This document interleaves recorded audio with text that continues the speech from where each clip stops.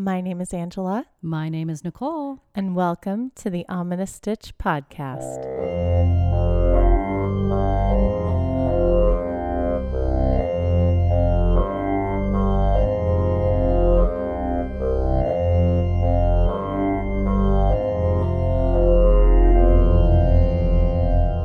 Hello, Stitchers. What's up? Welcome to another exciting episode. Now, this week is going to be crazy for me because I have no idea what we're talking about. That's right. It's a surprise. It's a surprise episode for Angela. So I'm glad I didn't shave my legs. I never shave my legs on recording days, but I'm glad I didn't shave today specifically. The goosebumps. I'm fully prepared. I think I'm over caffeinated, so I know I'm going to be jumping a lot. Oh no. I know, just based on the movie. So we kind of created this episode based around the movie that we're going to be talking about, which is new. We've never done it that way before. It's because this is the coolest horror movie ever. Oh my gosh. It's good.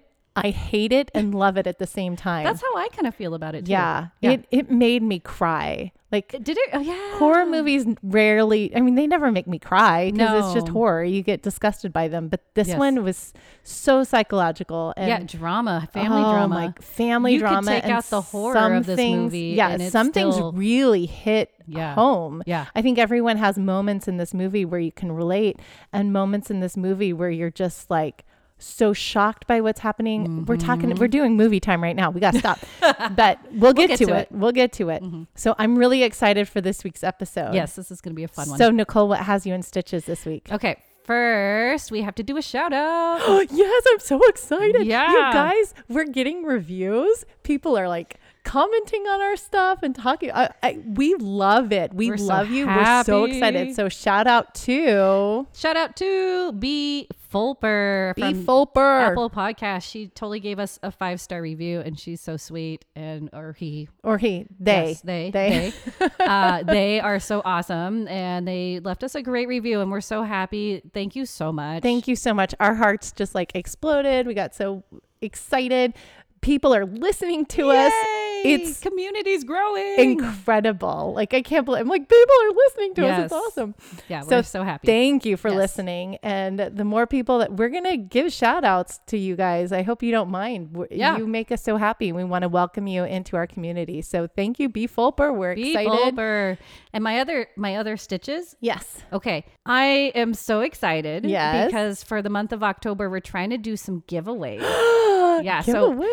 So as we did in episode 13 with creepy dolls, I made my voodoo zombie amigurumi doll. It is so cute. If you guys haven't made one yet, you need to do it. They are so stinking cute. They're fun. I'm in love with these dolls.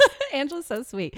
But yeah, we're both making little ghosties. Yay, we're making a lot of ghosties. little things. So we'll keep an eye on our socials because we'll try to do some fun giveaways for you guys. Okay. You guys can have something made by us. How exciting. Yeah. I'm very excited. So take a look at our socials. Keep an eye out. Maybe you'll win some stuff. Yeah. All right, Angela, what has you in stitches? Okay. I think everybody can relate to this. Have you ever had one of those days where you're like, okay, this is what I'm going to do, and you're so excited and you're ready to go, and then something pops up and you're like, oh, I have to go take care of ants that are invading my husband's lunchbox Every day. or your kids need you, or that and the other. Everything is getting in your way, and then it's hours later and you're like, wait a minute, I still haven't recorded my podcast. Yes. Yeah. No, I'm going through that right now with you. I know. This is what has me in stitches. Nicole comes over to my house to record, to the farm, right? And it's several hours later than what it usually is before we record the podcast because things just kept getting in the way. Hashtag life. So, I just thought I'd share with you guys. If I seem extra jittery, I've had a lot of coffee. We are ready. And I'm like, I have no idea what's going to happen today. So this is like, you're on your edge of your seat. I know. I literally am on the edge of my seat. She is not exaggerating with that. She is so excited to have I can't this stop much control. Moving because I have caffeine and the episode. What is that song? Oh, it's Shake It Off. That's right. Shake it off. You're so funny. Taylor Swift. Well, we need to get into this episode. Yes, we do. Are we ready to get stitching? Let's get stitching.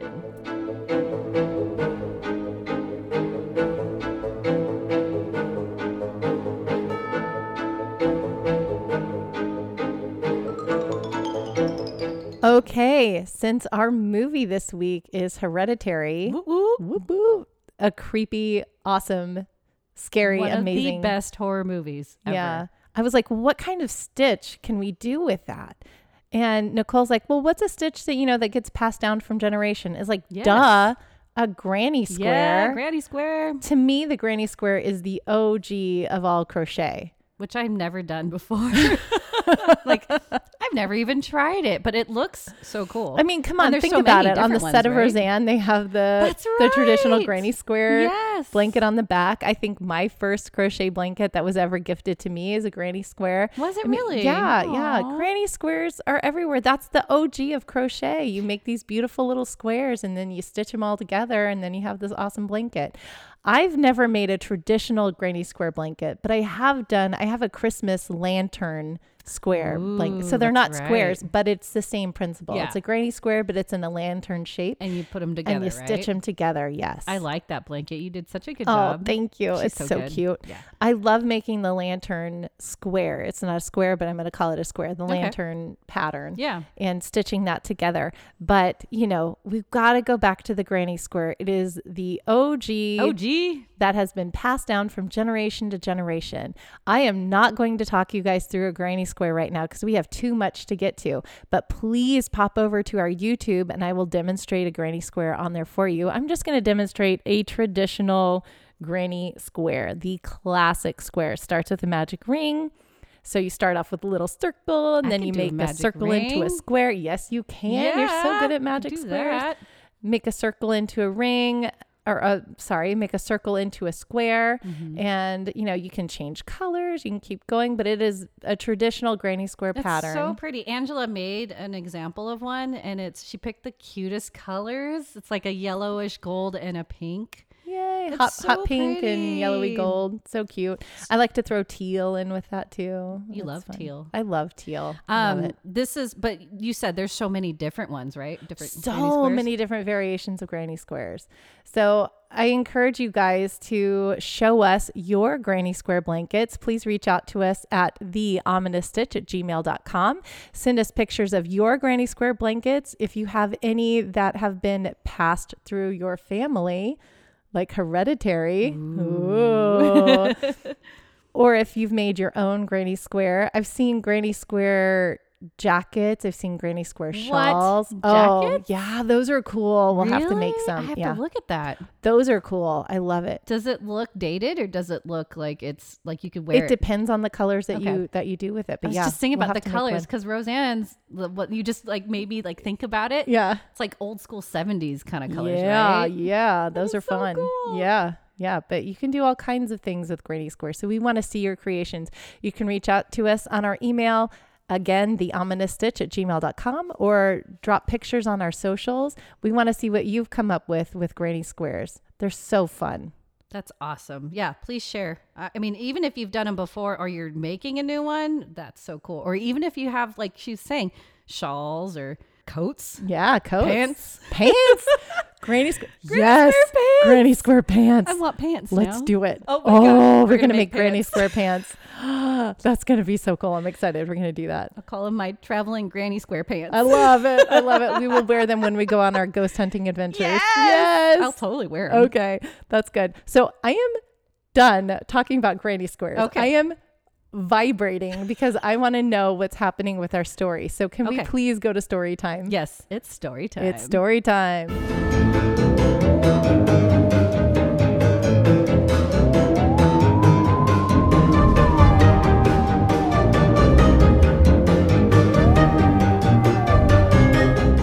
Hey, Stitchers. Hey, Stitchers. Just a warning for this episode. It is a trigger warning. We talk about, true crime, but some rape and some murder.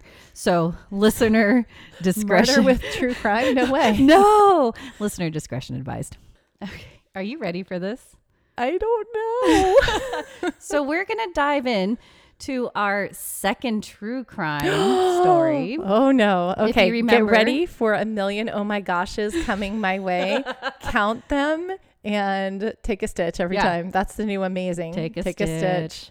Now, it's crazy because I'm sure all of you listen to true crime podcasts. Yes. And I've had my fair share. I've never heard of this true crime story. Ooh. Yeah. So this was really fun. And I was researching. I was like, oh, everybody talks about it, but I really haven't heard of it. Oh. Okay. You ready? Yes. This one's The Giggling Granny. The Giggling Granny? I got chills already. Isn't that crazy? Okay, creepy giggling. So there's I'm gonna that show her whole a movie Smile that's coming out. Yes. Oh, you guys, did you see I posted it on our social a while ago, but they did a big promotion at baseball games for that movie. Did you see that? Yes, I saw that where they had actors sitting behind the plate. Yes. Just smiling. Oh. Yeah. And that was super creepy and super smart. Good job, all the PR people of Smile, because I'm going to go see it now. Yeah, you would. I don't know. I'm like, I don't want to see it. That's too creepy. I want to see it. Okay. But anyway. Giggling Granny. Yes. Here we go. So the Giggling Granny, I have a picture to show her. So she is smiling in that she's a picture. She's smiling, happy. giggly granny. And I'll get to why. And if this is true crime and she's happy, that's not a good thing. That is not a good thing. That's pretty ominous, right? Yeah. Okay. Ready? Yes. Okay. Nancy Hazel, known as Nanny Doss. So you're going to know her as Nanny. Okay. She was born on November 4th, 1905. Ooh. Yeah, in Blue Mountain, Alabama, to farmers Jim and Louisa Hazel. Heads up, Blue Mountain is now known as Anniston. Anniston. Which I didn't know. Like Jennifer. Hey, good correlation. Now, Doss had 4 siblings, 1 brother, and 3 sisters. Unfortunately, she didn't have the greatest childhood, which most poor Nanny. True crime. That there's a theme there. A big thing. A consistency happening. Yeah. Her parents rarely sent her to school. So, oh, no. Yeah. All the children were required to tend the family farm and keep up the house. Oh, wow. And even sadder, her father was very controlling and abusive of Nanny. Oh, no. Breaks your heart, huh? Yes. Nanny's mother, Lou, was very afraid of her hot-tempered husband and was the complete opposite of him. So she tried to be the loving, caring parent. Well, yeah. Trying to make up. Also, side note, it is believed that Jim may not have been Nanny's real father. Yeah. Oh. As when Nanny was born, there were census records that show Lou, her mother, was living alone with a daughter. Oh. So this guy may have just came into her life a little later. Oh. We don't know. It's a mystery. Back to Nanny's childhood. By the age of 5, she was doing some crazy high maintenance farm work, from plowing the fields to cutting wood. Dude, at age 5? At age 5. Oh my gosh. I Kindergarten. barely trust my kids with an axe. No, I do not trust them with an axe. No. Like with A just knife? little shears. Yeah. Oh yeah. Anything sharp. Yeah, they're going to cut really their fingers scared. off. Yeah. So yeah, she was cutting wood. You know what this reminds me of?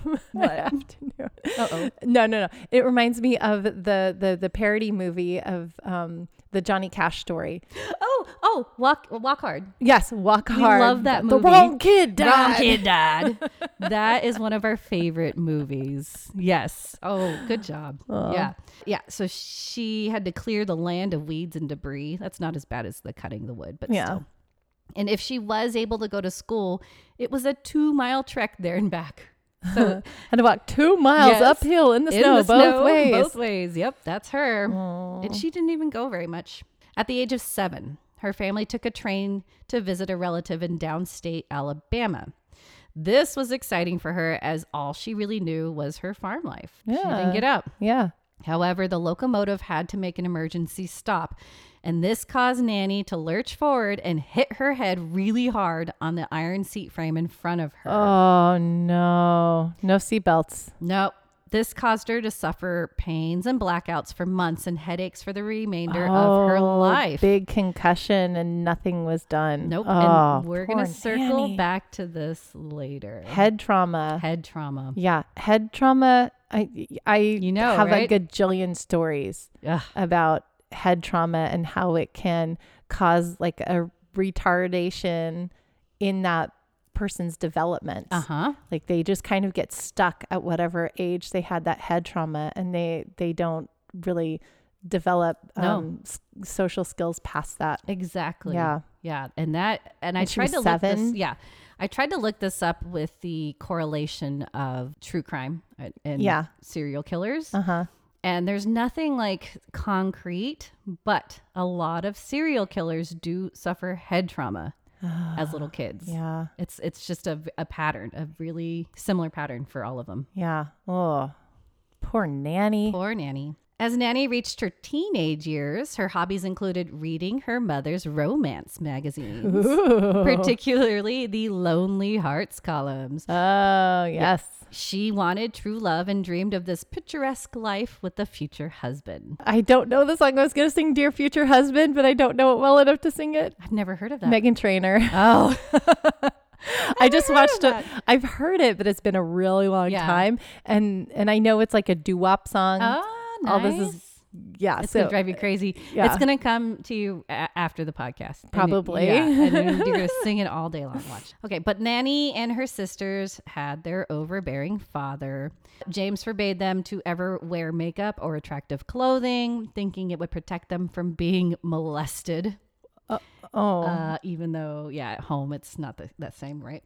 Right. He wouldn't allow them to ever attend dances, social events, or any special occasions. So it was a very strict life for the girls. Wow. However, this did not stop Nanny from sneaking away and finding a little teenage romance here and there. Yep. It is thought that Lou, her mother, may have known, but she kept it to herself. Well, yeah. She's probably like wanting her girls to live life and experience things before they have to leave the house. Yeah. I can't I have so many thoughts about being that strict and being that over your job for me. Okay. I'm going to launch into a soapbox here. So everyone hold on. Get it. To me, and this is me, and I'm not putting this on anybody else. Okay. But I believe that my job as a parent is to prepare my children for what the world is like outside of. Yes, I do protect them and nurture them from some things, but I also want to make sure they have the tools available to themselves so that when they do go out in the world on their own, they're responsible and they can handle situations on their own and not be blindsided by the world. Right. So, we take moments to give them more responsibility. Like, for example, moving to this farm and giving them more responsibility and understanding what hard work is about. But once they start entering their teen years, it's gonna suck. But, I have to let them go experience things and understand choices while they're still under my roof, and I can help guide them a little bit. That's right. You want them to be good adults. Yes. That's always my goal. Yes. Good adults. Yeah. And if that means to let them go and experience some things here and there when they're a little older, like you said, and come back and learn. Yeah. You got to do it. You got to do it. I'm unsure if this next phase in Nanny's life was what she really wanted or something her father wanted, but Nanny met Charles, aka Charlie Braggs, where she worked at the linen thread factory in 1921. She was only 16 years old. Uh-oh. Soon Child after, bride? Are we heading in that territory here? She received her father's approval to marry him after only 4 months of dating. Oh, no. Yeah. Okay. Different times. This is in the 20s. This is a century ago. Isn't that crazy? Wow. Yeah. Yes, that's crazy. To think about it that way. It is crazy to think about that way. Okay. Okay. Yeah, that feels weird. Okay. James Hazel approved of Charlie because he was, quote unquote, unlike the other boys in Blue Mountain who idled their time in cafes and at parties playing those crazy jazzy records coming out of New York. No. So Charlie worked hard to support his mother, his paycheck basically going to her. To Nanny's father, this was good old-fashioned respect for his elders. Yeah. Charlie was the only son of an unmarried mother, and she insisted that after the wedding, they both move in with her. Of course, because she wants Charlie to continue to take care of her. I see some jealousy issues brewing up between the mother and the new wife. Yeah. Am I heading in the right direction on that one? Kind of, maybe. I don't know. Anything away. Okay. You have your speculations. That's good. Keep that in your head. Okay. And I got my speculative pants on. I love it. Speculative? Is that the right word? I don't know. Speculation pants. Speculation. Even after marriage, Charlie doted more on his mother than Nanny. Oh, no. Yep. Whenever Nanny wanted to do something or have people visit that Charlie's mom didn't want to do or approve of coming over, she would have her quote unquote spells. She would have a dizzy spell or a stomach cramp, and Charlie would cave into her. Oh. Oh, mama. That kind of manipulation. Yep. Well, she's got nobody else except Charlie. There's so much stunting of development and growth happening with both families. Right. In Alabama at this point. Right. That's not good. Nobody's not good. allowing anybody to grow up and be an adult here. Yep. Oh, no. Yeah. So they would then either send people, her immediate family, home really early, or just spend the evening at home playing mahjong in the kitchen. Oh, that was kind of her pastime with Charlie. And soon after they got married, Charlie and Nanny had their babies, 4 daughters, 4 little girls. The information of when daughters were born vary from website to website. This was kind of hazy, but we know Melvina was first, then Gertrude, then Zelmer, and last Florine. Those are really interesting names. I thought that too. Zelmer. Gertrude was... Gertrude is a normal name. Melvina, I've never heard of. I've never heard of Melvina and either. Florine is kind of like fluoride. It's fluoride and chlorine at the same time. That's a good mixture. Oh, Florine. I'm sorry. We're not laughing at your name. It's just a very odd. It's an interesting name. Yeah, just we're never heard of it. Yeah. All right. Between being a mother, tending to Charlie's mother, and keeping up the household, Nanny's vice became alcohol and cigarettes. Oh, yeah. And these vices became a chronic part of her life, which then led her to be a little more promiscuous and needed the attention of all other men to make her feel wanted and attractive. Yeah, because she's not getting it from her husband because he's too busy doting on his mother. Yes. And she's got 4 kids to raise. I'm sure she's trying to do that by herself, I'm guessing. I'm sure, that wasn't the job of the husband back then anyway. No. And he's occupied with his mother. Yep. And she has no other resources at this point. Right.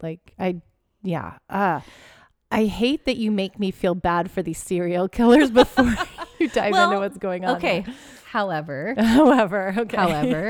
she wasn't alone with those new affairs. Okay. Oh. Charlie was often inebriated and finding other lovers.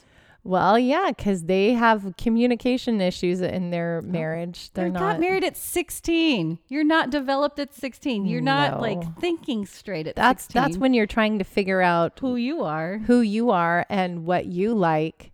And that's why you date or get to know other people, and you don't settle at that point because you don't know. 16. It's so early. There's so and they only much, knew each other for 4 months. Yeah, there's so much with this that we're like, it's a lot. Well, Charlie would disappear often for days, and Nanny actually looked forward to those escapades because then she could meet up with her lovers. Oh, yeah. So win-win? Win-win. I like the voice win-win.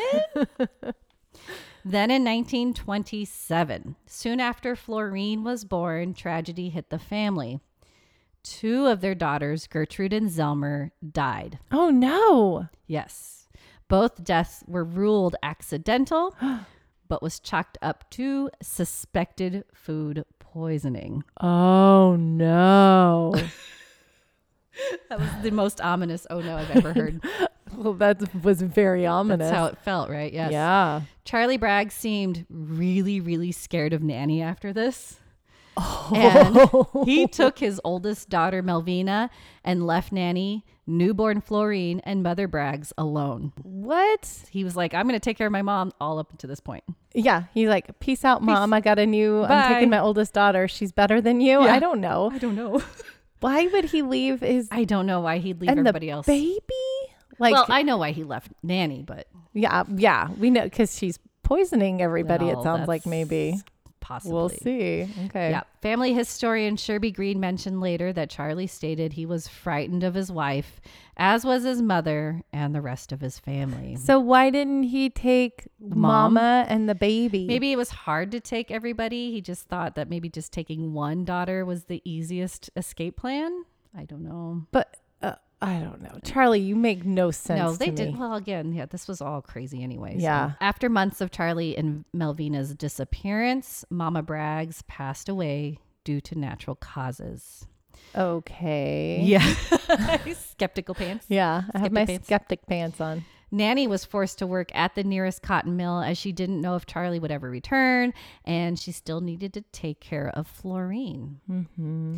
Now, in the summer of 1928, Charlie returned with Melvina, along with a divorcee and her child on his arm. Oh, he's just flaunting it now. Yep. He's like, cool. I have a new family. I got a new family. He forces Nanny out of the house she was living in since she was 16 years old.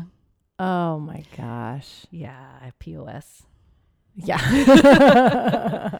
I mean, I know that it's still creepy about his two daughters, but you don't go about things like that. But this was all messed up. No. Nanny packs her things up, takes both daughters with her, and they move back in with her folks. So he just passed Melvina back. Mm-hmm. Because he has a new family. A new family. He's like, I don't want this one. John List is learning, maybe. I don't know. That's true, huh? Right. He's like, I heard this story. Oh, that's so gross. Right. I have it's nasty. I need to shake it off. Yeah. Shake it off. Shake it off. Taylor Swift again. Yep. Lonely, but not wanting to make the same mistake she made with Charlie, Nanny, in her eagerness, turned to her favorite pastime, the Lonely Hearts column in the local newspaper. Heyo. She corresponded with a few men, but 23-year-old factory worker Robert Franklin Harrison, who went by Frank, caught Nanny's attention. Ooh, 23. Is she rubbing the cradle here? I don't know how old she is. Well, let's see. 1920. She's born in 1905. and it's 1928 by now. So it's same age, 23. Same, Okay. they're exactly the same. Okay. That's right, because she got married at 16. Yes. Oh. Yep. Okay. Frank was a very good-looking man. He was tall, rugged features, wavy hair. He was also a great pen pal writer, as Frank would send her poetry. Ooh. In return, Nanny would send him randy letters. Oh, go Nanny. Yeah. A pie. A pie. A pie. Don't eat it. Yeah. Well, this is the good. Well, she's not mad in a at good him. mood. Yeah. Yeah. Okay. And a photo. Whoa. Yeah. Just a year after divorcing Charlie, Nanny and Frank Harrelson wed in 1929. Oh, maybe her life is going to, pick up now. Everything's going to be great. Yeah. Is that how the story goes, Nicole? I wish you guys could see her face. I'm staring at Angela.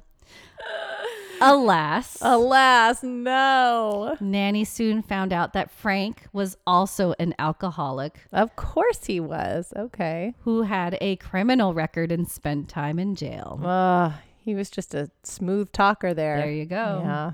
Her and her girls moved in with him up north to Jacksonville, Alabama, but it was a very rough marriage. Nanny and Frank fought constantly, and she had to pick him up from jail weekly as he would get into drunken brawls. Crap. All Weekly? the time. Weekly. Oh, no. Frank was also abusive in his drunken state and slapped Nanny around.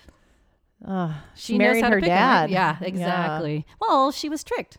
Yeah. You can't meet people through columns apparently back then. Well, and this goes back to she had a very sheltered life. Yeah. She had no life experiences. And she's trying to find that true love, but she can't find it. Thankfully, I think the girls didn't receive the physical abuse, but they would hear them fighting all the time. Well, that's almost as bad. Yeah. I mean, they aren't getting physical scars, but emotional scars. Yeah. I think that's just as bad. Yeah.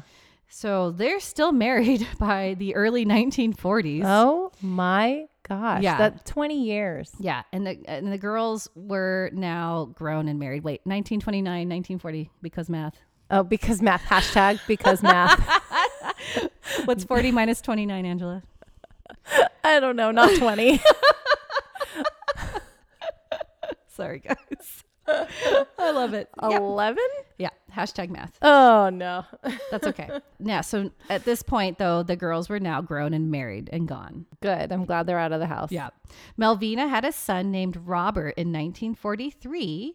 And in 1945 was about to have another child and asked Nanny to be there. After an intense labor, Melvina had a beautiful baby girl. Aw. Yet, no. within the hour of her arrival, Oh. Melvina's baby girl passed. Oh, no. Now, this is where it gets a little strange. Am I going to cry, Yes, Nicole? maybe.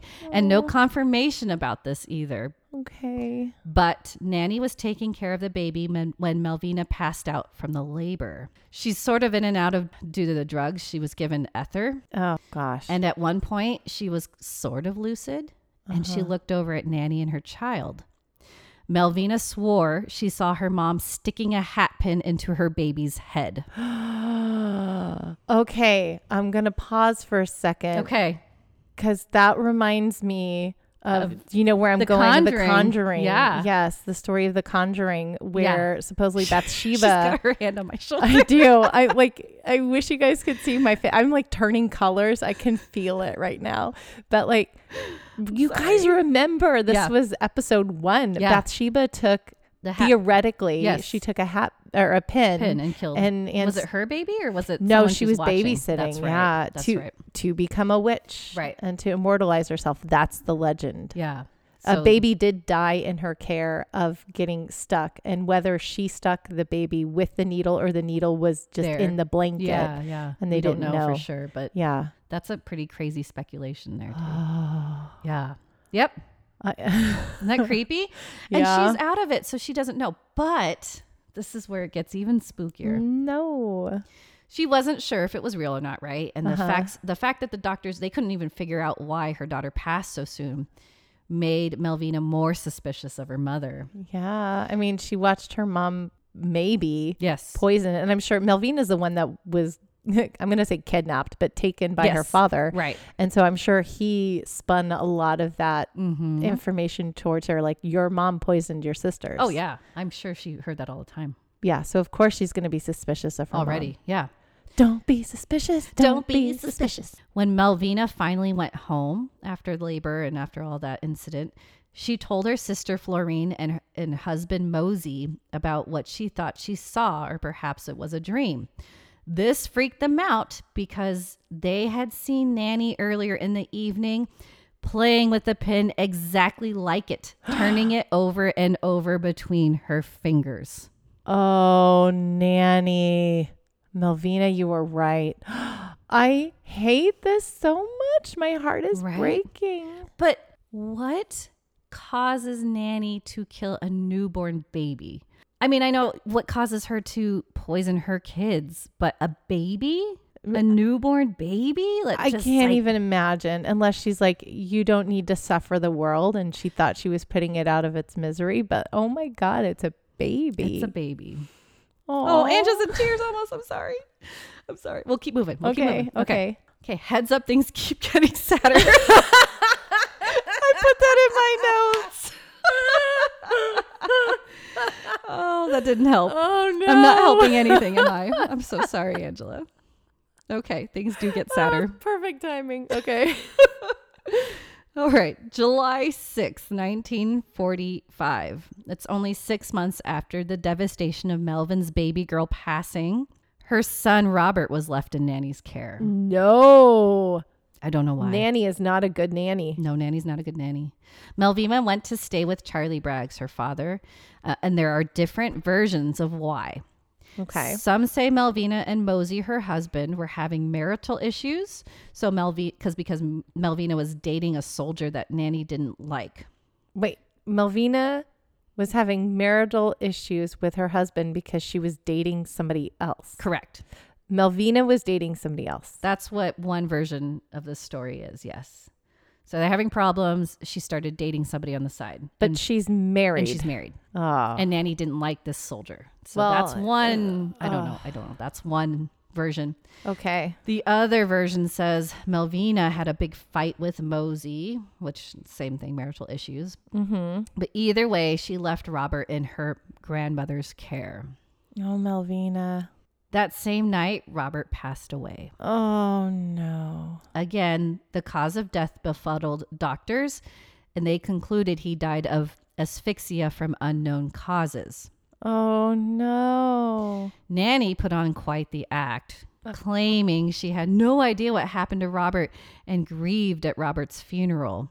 But then only several months later, a $500 life insurance check had her name on it, as Nanny had a policy taken out for Robert.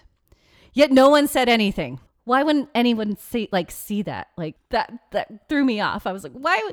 She took a policy out on a child.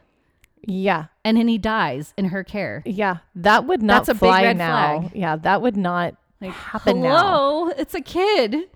Why would she put a policy on a kid? My God. Okay. Yeah. I'm like stunned and speechless right now. Well, obviously I'm talking, so I'm not that speechless, but like, I don't even know. This How is to just, process, right? This is insane. It's very insane. It's creepy. It's really creepy. Oh. The summer of 1945 was when World War II finally saw its dramatic end.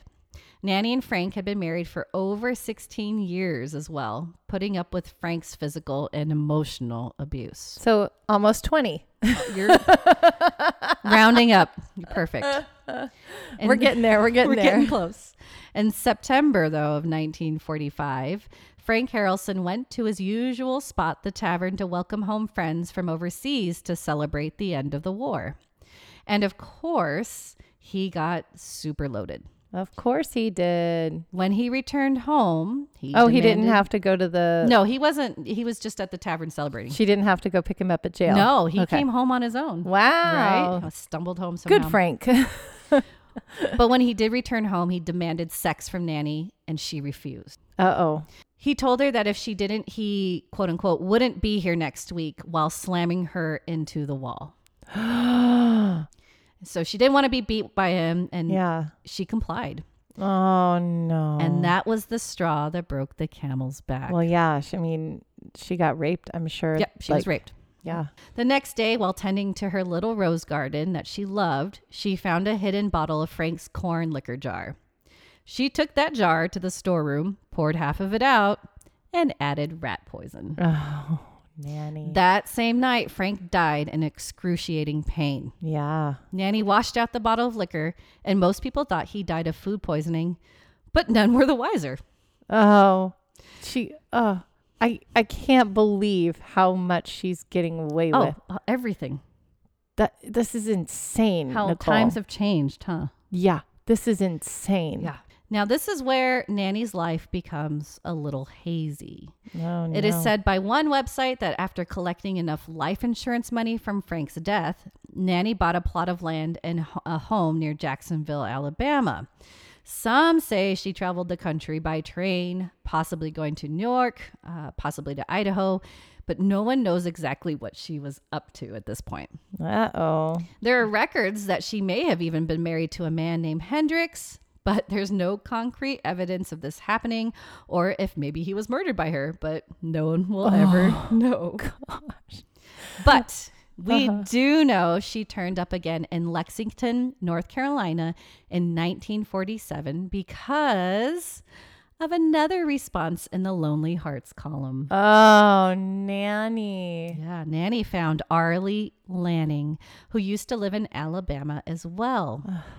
It was love or lust at first sight because Arlie and Nanny married just 2 days after meeting for the first time. What? 2 days. What? Okay, so she has learned nothing. Nope. I mean, she knew Charlie for 4 months, and then got married, and that didn't work out. Nope. And then I don't know how long she knew Frank, but it wasn't that long. Just probably a couple months, maybe. Maybe, yep. We don't know how long that was. And they got married, and That was quick. Yeah, that didn't work. So 2 days. Sure, let's just keep shortening the time period, and that's going to make the marriages work. Yep. That's it. Yeah, she just wanted to find love so bad. Oh, this Nanny. is her twisted brain going, Yeah. I love you. I think you're the one. And let's jump into it. No, she does not know love. She doesn't know love. Doesn't know what love is. Nope. What is love? Baby, don't hurt me. All right. That was a good one. Yeah. Arlie wasn't an abusive alcoholic like Frank was. Oh, good. That's a step in the right direction, Nanny. Yeah. But unfortunately, he was still an alcoholic, not abusive. Oh, well. But he still drank. Still drank. Okay. And he was a womanizer. Oh. If Arlie drank or flirted too much, though, Nanny would disappear. Uh-oh. Where would she go? For days, even months at a time. And we don't know. Sometimes she was just gone. Sometimes she just left a crumpled note that would say, gone. Oh, my gosh. But then suddenly she would reappear. Arlie never questioned her coming and going. She blamed it on the drinking and the women. And so when she would leave for long spells, he would swear he would stop drinking. He would just, I'm going to go cold. I'm just going to cold turkey. And to the neighbors, Nanny was the perfect wife. Oh, Yeah. my gosh. She would be seen doing chores, cooking, cleaning, and her long trips were explained as visits to see her sister Dovie, who did have cancer at this time, or Arlie's 84-year-old mother who needed help with her house chores. She was also the avid churchgoer at her local Methodist church. And sometimes Arlie would tag along to church outings where other members gossiped about how he was a rapscallion. Oh. Yeah. Before his marriage to Nanny, he was spotted at the Lower Lexington Dives and hanging with the prostitutes there. Uh-oh, Arlie. Yep. They felt so sad for Nanny, this best homemaker, church-going Right, yeah. sweetheart. They have no idea. They don't know. Yeah. So while Nanny was looked up upon as a saint, Arlie this terrible burden, no one thought twice when Arlie passed away in February of 1950. Oh, no.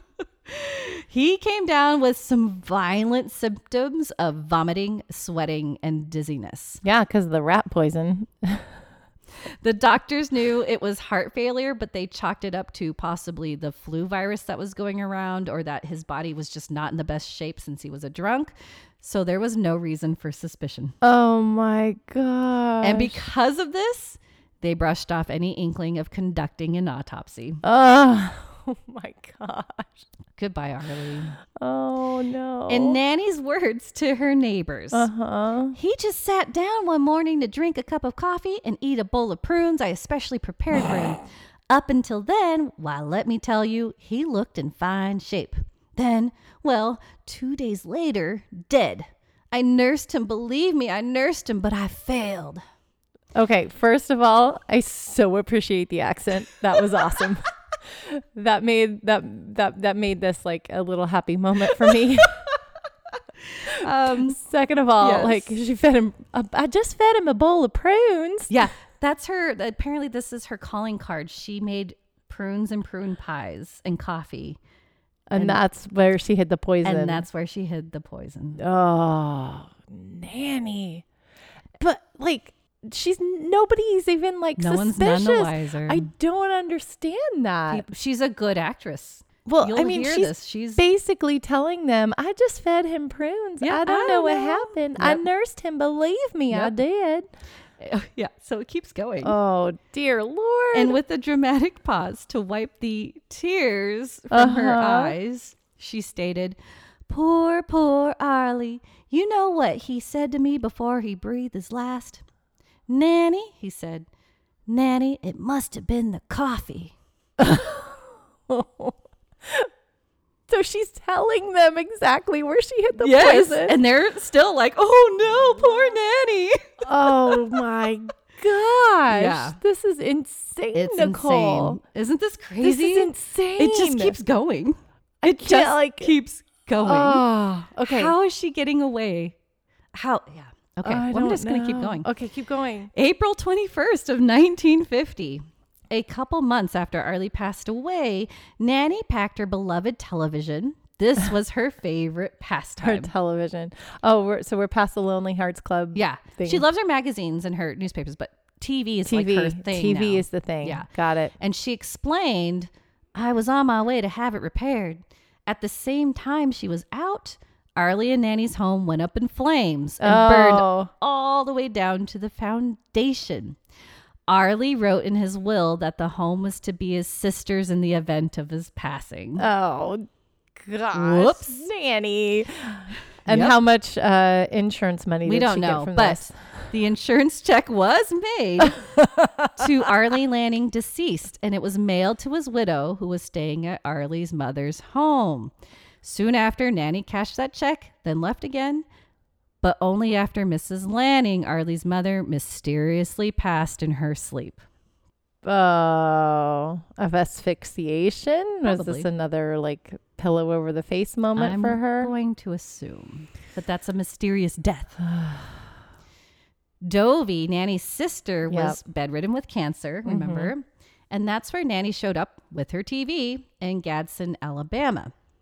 Nanny supposedly tried to help nurse her sister, but alas, on June 30th, she had a belly full of prunes and coffee. Dovie passed away in her sleep. Oh, not prunes and coffee Not this prunes time. and coffee. Pillow. Nanny. Gosh, why isn't anybody doing anything about this? Anything. It's almost like, okay. She's like a hurricane. We have a running joke because you remember Murder, She Wrote. Yes. Right? Okay, so Angela Lansbury. Right. Is always surrounded by death, but nobody ever accuses her of the one who's committing the murders, right? Oh, you just blew my mind.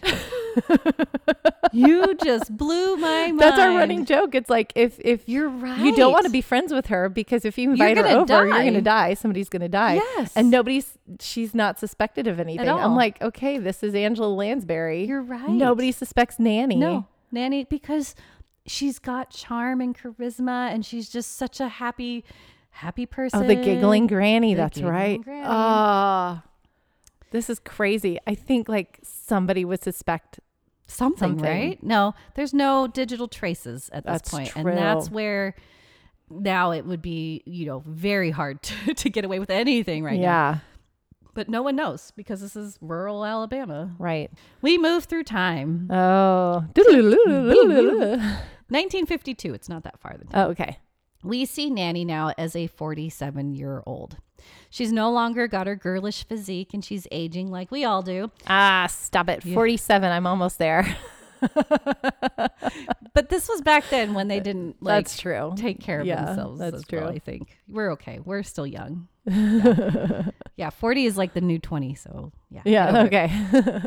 But still, she has a charisma and knows how to put on a show. Oh, that Nanny. That Nanny. She decided to join the Diamond Circle Club. It's basically our Tinder or Match.com. Oh, well, hey. Yeah. Unlike Tinder, this was more for your serious folks looking for life partners, and the membership was $15 per year. Ooh, that's pricey. That was pricey back then. Instead of profiles at your fingertips, these folks would receive a monthly newsletter with the newest members and what they were looking for in a partner. Aw. This is where Nanny meets her fourth husband. Oh, hey. Retired salesman Richard Morton in Emporia, Kansas. Oh, Kansas. Oh, Kansas.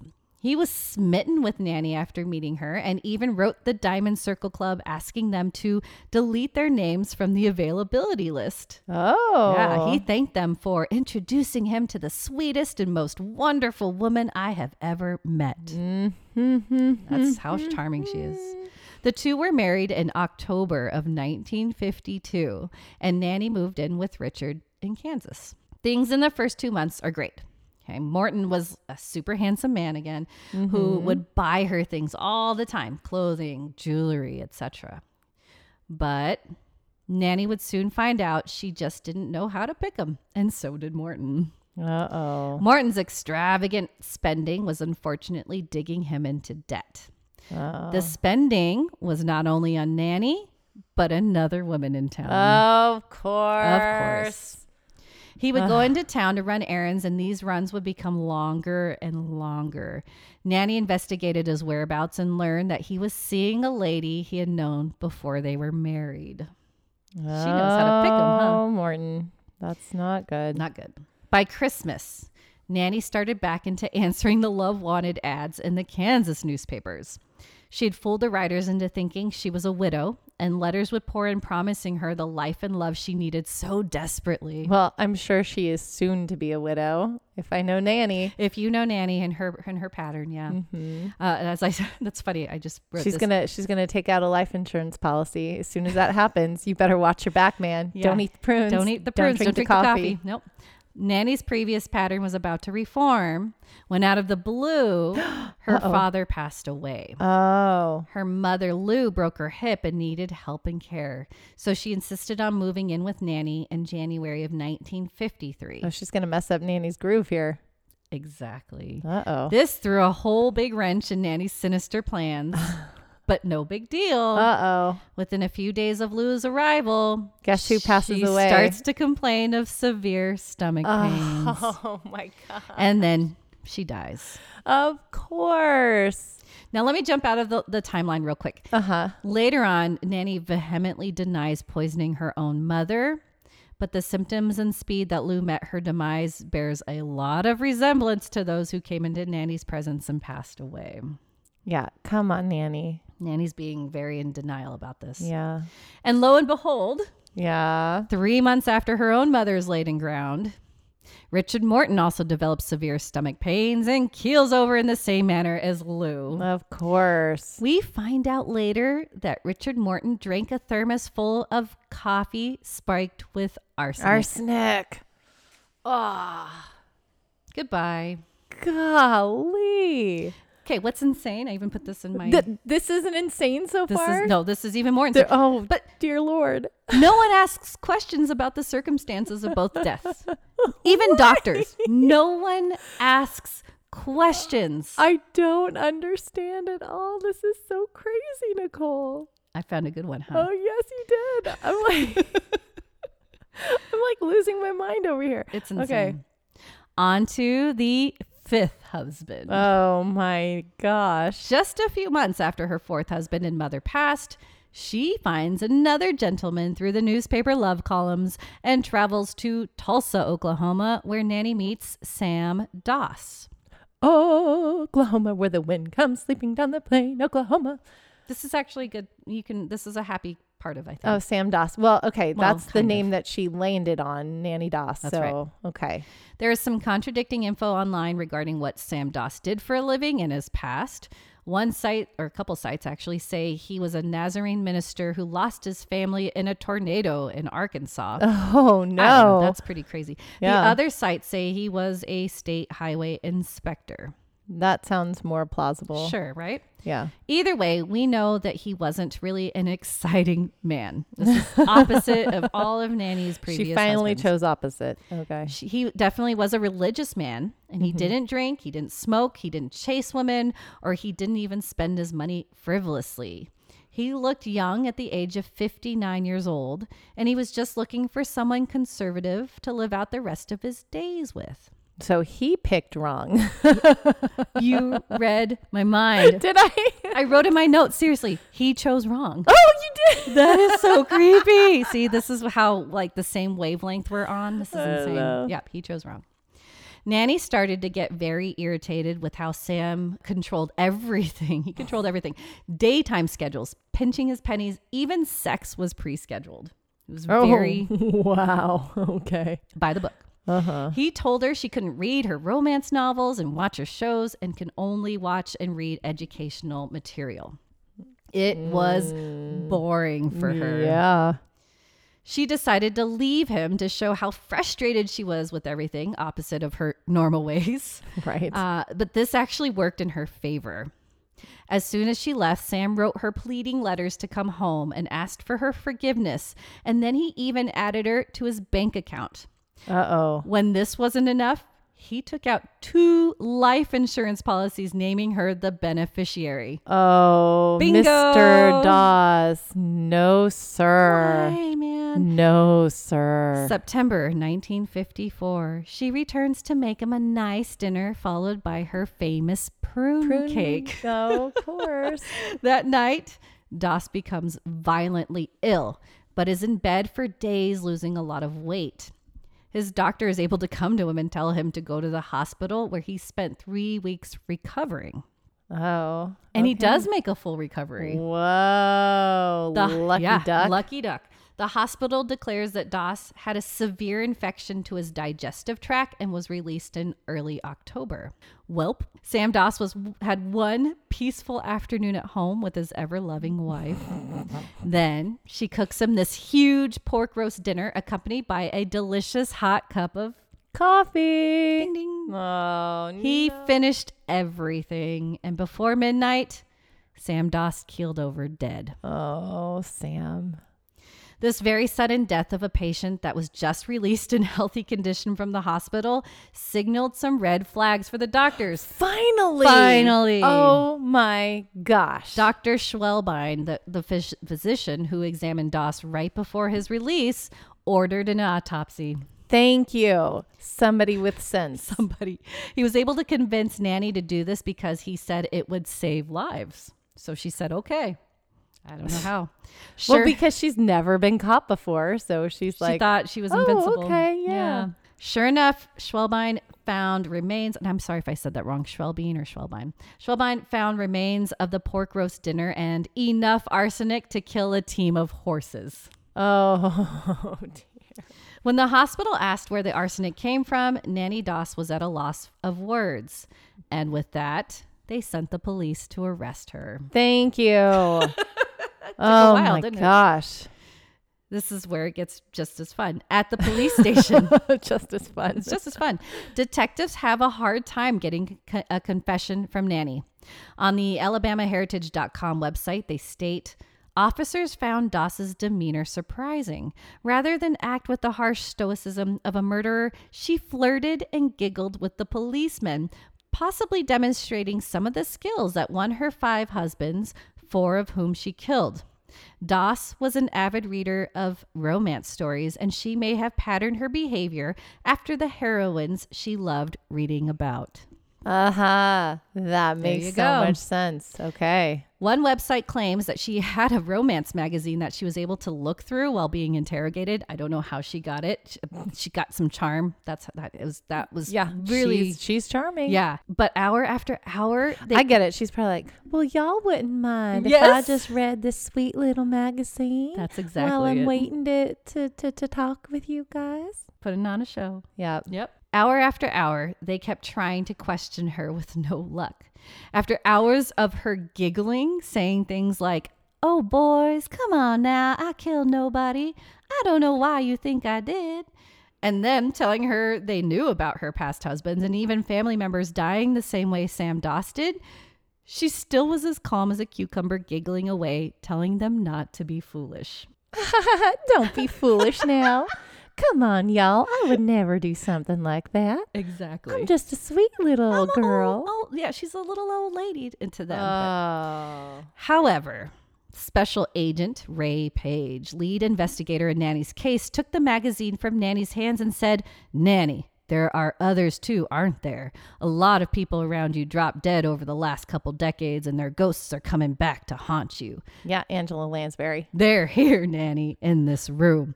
Put them to rest, Nanny. Put them to rest. And finally, she giggles again and confesses about poisoning Sam Doss's coffee, but not out of maliciousness. She claimed... I poisoned it because it was fun? Yes, she claimed, he wouldn't let me watch my favorite programs on the television, and he made me sleep without the fan on the hottest nights. He was a miser and... well, what a woman to do under those conditions. Are you kidding me? That's what she said. That's her argument? That's what she said. Oh. You're about to say some fun words there. Bless her heart. Bless her heart. They asked her to tell them about the other husbands, and she said she would only do that if she could have her Romantic Hearts magazine back. Oh, my gosh. They complied. She complied. Oh, dear. She Lord. confessed about Richard Morton, Arlie Lanning, and Frank Harrelson. She described she wanted love but received dullards. And she said, if their ghosts are in this room, they're either drunk or sleeping. But she only confessed to the ex-husbands, nothing about her family members. And the baby. Yeah, right? Yeah. The morning after Nanny confessed, Special Agent Page and the other detectives from Tulsa traveled to Kansas, North Carolina, and Alabama to exhume all her deceased husbands and family members, which included her mother, her sister Dovie, her nephew Robert, and her mother-in-law Arlie Lanning's mother. All deceased spouses and her own mother were found to have traces of arsenic or rat poison. Yep. Ding, ding, ding. The other family members did not have arsenic, yet concluded that all died by asphyxia. Mm-hmm. Police and doctors believe that most likely they were smothered in their sleep. Yep. Once news hit about the exhumation of Nanny's deceased lovers and family members, Charlie Bragg, the only surviving ex-husband, was hounded by reporters. He was reported saying, "She was always running off with one man or another, never home, and was about town more than me. And anyway, to tell you the truth, I was glad when she was off. It got to a point where I was afraid to eat anything she cooked. I smelled a rat." Oh, Charlie. Charlie. Charlie did ask that his 2 deceased daughters be exhumed and examined like the others, but the government already had enough to send Nanny to jail for a long time, so they declined his request. Circling back to her train event when she was 7 years old, Nanny blamed her murderous behavior on the head injury she received. And journalists gave Nanny the nickname Giggling Granny because every time she would tell the story of how she killed her late husbands, she laughed, as well as how her police investigation went down. It's like chills. This is like, And you see so her. I see her. She's like smiling in this picture. She's like, I'm a sweet all little the- old lady. Yeah, all the I would cops are never all kill serious. anybody. Yeah. And she doesn't understand. She doesn't understand any of understand. this. And of course, she's going to pass the blame. It wasn't her. It's always something else. Always something else. Oh, this is so just, I feel gross. Right. Yeah. After being asked why she killed her ex-husbands, she responded, "I was searching for the perfect mate, the real romance and life." That's a real good reason to kill people. Yep. So you weren't it. So You're eat some dead. cake Yep. and have Drink some some coffee. Ugh. Although she committed her murders across multiple states, the state of Oklahoma was going to try her for Sam Doss's murder only. A few psychiatrists talked to her and they diagnosed her mentally sane. Once this took place, her trial date was set for June 2nd, 1955 in Tulsa, Oklahoma. However, due to her lawyers not knowing how to advise her in any other way, Nanny Doss pleaded guilty on May 17th, 1955. Judge Elmer Adams sentenced her to life imprisonment. She was facing the electric chair and would have been the first woman to be executed in Oklahoma. Wow. However, the judge did declare her insane and explained later he did not want to set a poor precedent by executing a woman, and especially not a person with mental disabilities. She was 50 years old when she was finally sent to jail. Dude. After 2 years in jail, Uh-huh. she lamented that she should have been put to death. Because jail's not fun. Jail's she not can't fun. meet men. Yeah. She was interviewed in prison. This is really funny. Okay. Doss complained that the only job she was allowed there was in the laundry, and she was politely declined when she offered to work in the kitchen. Oh, well, yeah. I can only imagine why they would say, no, thank you. I'm good. We don't want your coffee. We don't need your prunes. Oh, Nicole. Nanny Doss died of leukemia in the prison's hospital ward on June 2nd, 1965. 10 years after she was incarcerated. And that's the tale of the Giggling Granny. Oh, man. That was a crazy, crazy story. I've never heard of that. And I'm so surprised because like I said, I listen to so much true crime when we're doing my crocheting. Right. Right. And that story never came up. And that blew me away. There's so much wrong there to unpack. Yeah. That is a crazy story. Crazy ride. Oh, Hey, I feel like do you I want to need get crazier? Oh, yeah, I guess it's time. It's time. It's time for movie. It's movie time. Movie time.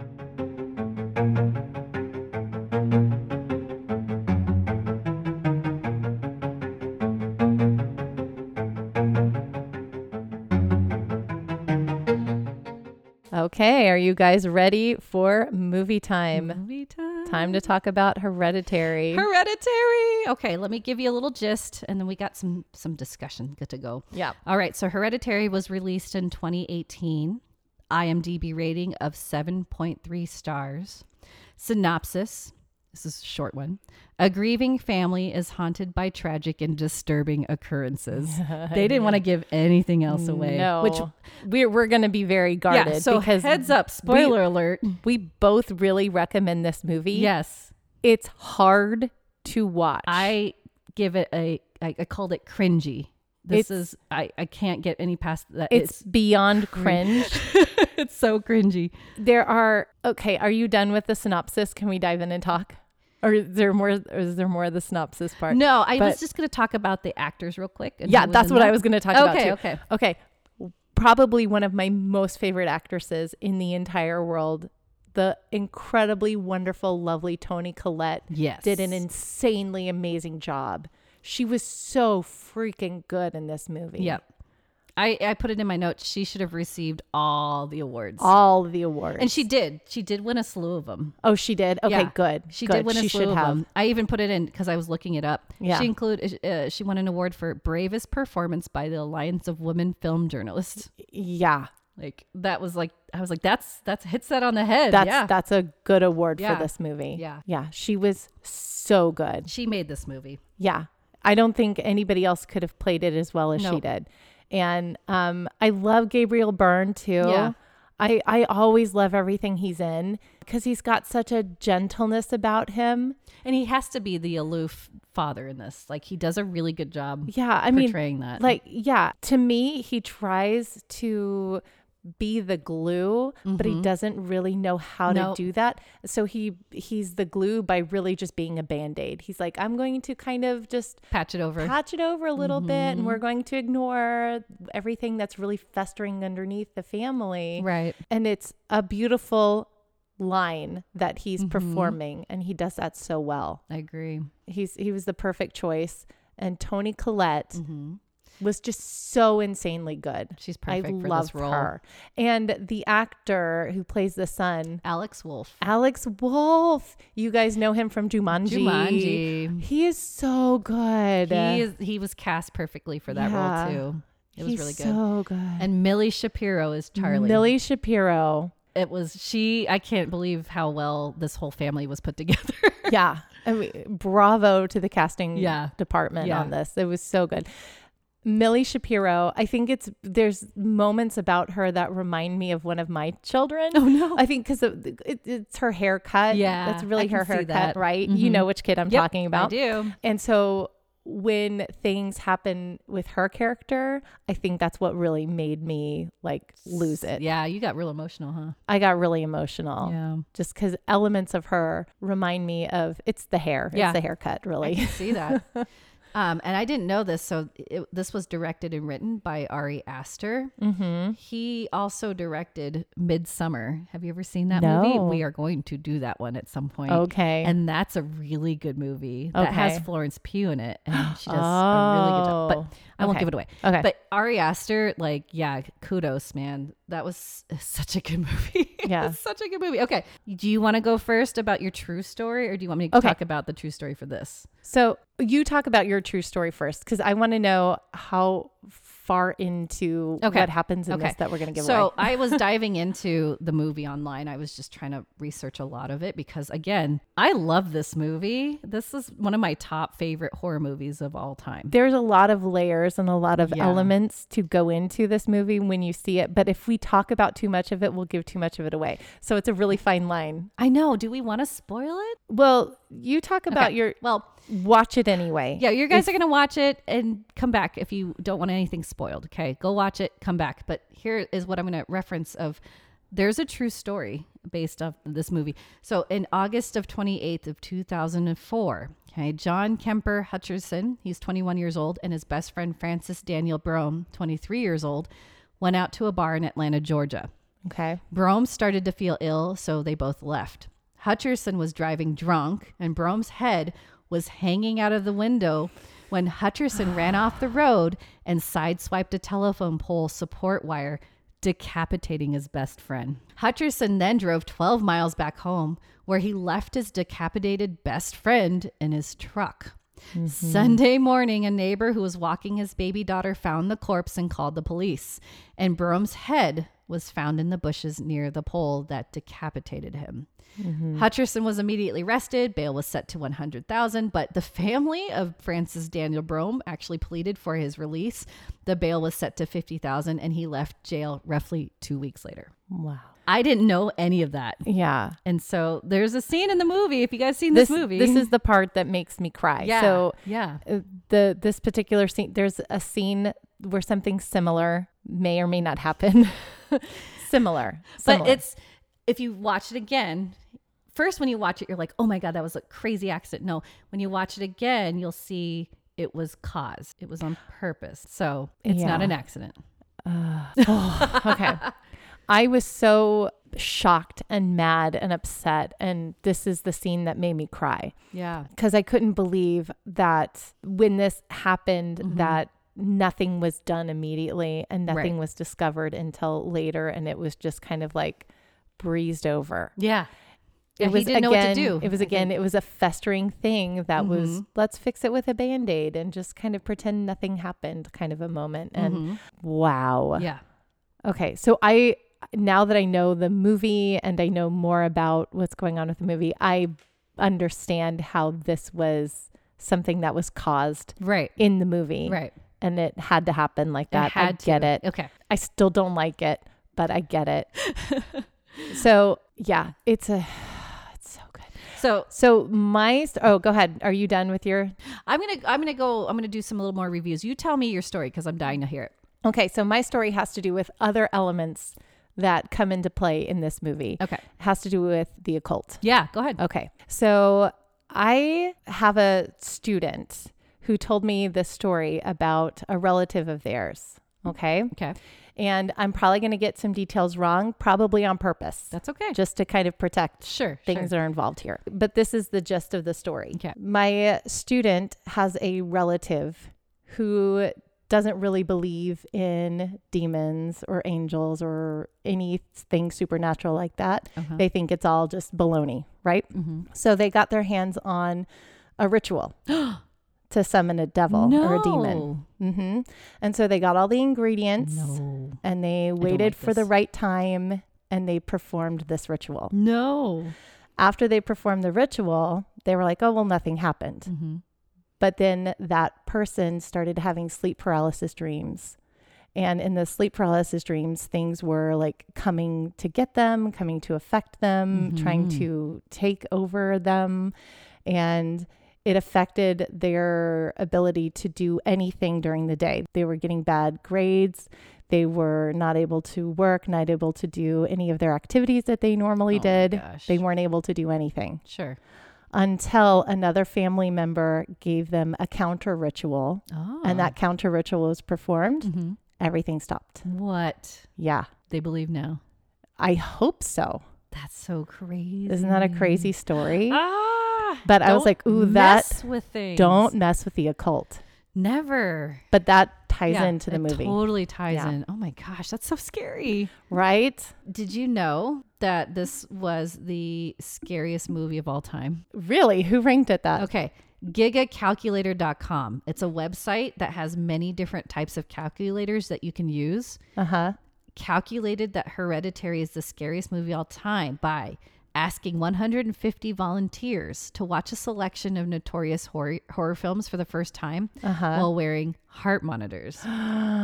Hereditary caused pulses to rise to an average of 115 beats per minute, the highest compared to the other horror movies. Wow. Yeah, the average, so just to give you kind of a baseline, the average resting heart rate is anywhere between 60 and 100 BPM. Second place was Saw. Oh, God. Third place was The Babadook, which I might make us watch because... never heard of it. Okay, my opinion, it's terrible. Matt and I hate that movie. Well, then why are we going to watch it? To tell people not to watch it. I don't know. Yeah, I don't really want to watch it again. I'm sorry. But yeah, that was the third one. Check out their other movie ratings. It's so cool. It's cool to see how they rated that. But yeah, apparently this is the scariest movie of all time. Wow. Do you agree with that?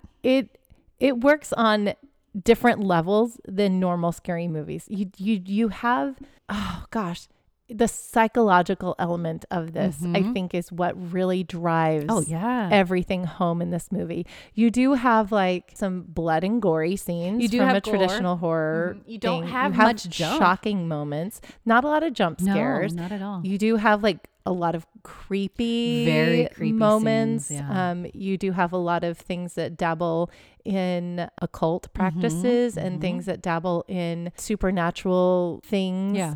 And then a lot of like just creepy occurrences, like when there's a bird that smashes into a window. Oh yeah, that's the jump scare. Yeah. And there's moments, but it's really the psychological level, the acting, the emotions that they pull from you, because they're so raw and so like not what you usually get in movies. They really make you go deep. Yeah. They make you go deep. And I love the way that they shoot the doll houses, and then all of a sudden that's like the real house in the opening scene. I remember I texted you. I was like, I hate creepy doll houses. And I was like, wait, what? Because it turns into it looks the like real. their real house. Yeah. I learned that this was mostly filmed in Utah. I don't know if you saw the license plates, but the house scenes were filmed inside a studio so that they could, like a big set soundstage. Soundstage, so that they could do that cool effect of the doll and like the far away movement of the house. And I thought that was the coolest It was element. So cool. That house was cool. The house was really cool. And I love that, it's a thing. I think I texted you that too. It's a thing with horror movies to have like really awesome, cool houses. Ever. That was such a cool house. So I want to give just a couple spoilers again. Go see the movie if you haven't. Please, yes, see the movie. Okay. It's very hard to watch. Yes. It's really good. It's so good. Angela and I were texting back and forth afterwards, and I had to actually read about this because I didn't know. So Ellen is Annie's mother, Queen Lee. Right? Yes. Apparently, she's the leader of an ancient witch coven. I didn't know that. Oh, okay. And then Wikipedia claims at the end, remember we're talking Steve bursts into flames and Annie's in shocked and possessed. Yeah. Wikipedia claims that she's possessed by King Paimon himself. I didn't know that. So Annie was possessed by... The mom was by King Paimon. So he's moving around. Okay. Until he finds his final host. And I was like, oh, I didn't know that. I guess, well, I mean, it makes sense. It makes sense. Because she does speak when she gets possessed with Charlie's voice. That's right. Because it's Charlie that is Paimon. Right? Yeah. Yeah, this was incredibly scary, and it's so hard to watch, but I watch it and I like watching it for some reason because I'm demented. Yeah, this is one of my favorite horror movies. But it's Angela, what would you rate it? This is going to be rated, as much as I love it and hate it, equally. Because it's so hard, but it's so good. And like, it's a movie that's going to stick with you. Yeah. In kind of a weird, good way. Yes. I don't understand how this movie affects you. It's weird. But this is 9. It's going to be high. It's good and it's hard and it's good. You know what's funny? Yeah. Even though it's like one of my favorite horror movies, I give it a 9 too, because of some of that confusion when we were talking and discussing, and I was talking to my husband too. I was like, well, what happened there? Like, why? And like this and that. And there's just, it's raw. Like you said, that's a really good word for it. But I was still left with a tiny bit of confusion. Yeah, it's confusing. And you can look up a lot of the things about it, and then it makes it better. Sure. So when you start understanding what's going on in the story, unraveling it more, that also makes it better. Yeah. And I think that appeals to us because we like to unravel things and figure out what... our yarn. Our yarn. We like to unravel with our unravel yarn. Everything. Yes. But yeah, I give it a 9 as well. Not a 10, a 9. A 9. Because I will watch it again. Just I have to put it in the back burner for a little bit. Yeah. Yeah. It's not something that you can watch on a lighthearted day. No, never. Yeah. And that's where my 10 would probably come in, is if it's a horror movie that I can watch over and over and over. Yeah. Like weekly. Yeah. Yeah. Okay. Let's do it. Yeah. Yeah. All right. Well, this was a crazy episode. I loved it. What's your takeaway though? Don't drink coffee and eat prune pie. From me? No, you're wonderful. I will make you a good prune pie. Even though I can handle prunes, it's not my favorite. I'll make a prune pie. I don't like prunes, but I love coffee. Yeah. Oh no. We just make sure you know your food yourself. Yeah, I was gonna say, just make sure you know who's making your coffee. Yeah. And make sure they're in a good mood. No, you don't. Well, yes, in a good mood. Yes, yes. Don't piss people off. Yeah. Okay, I guess with that, Yeah, we'll see you, Stitchers. we'll see you, Stitchers.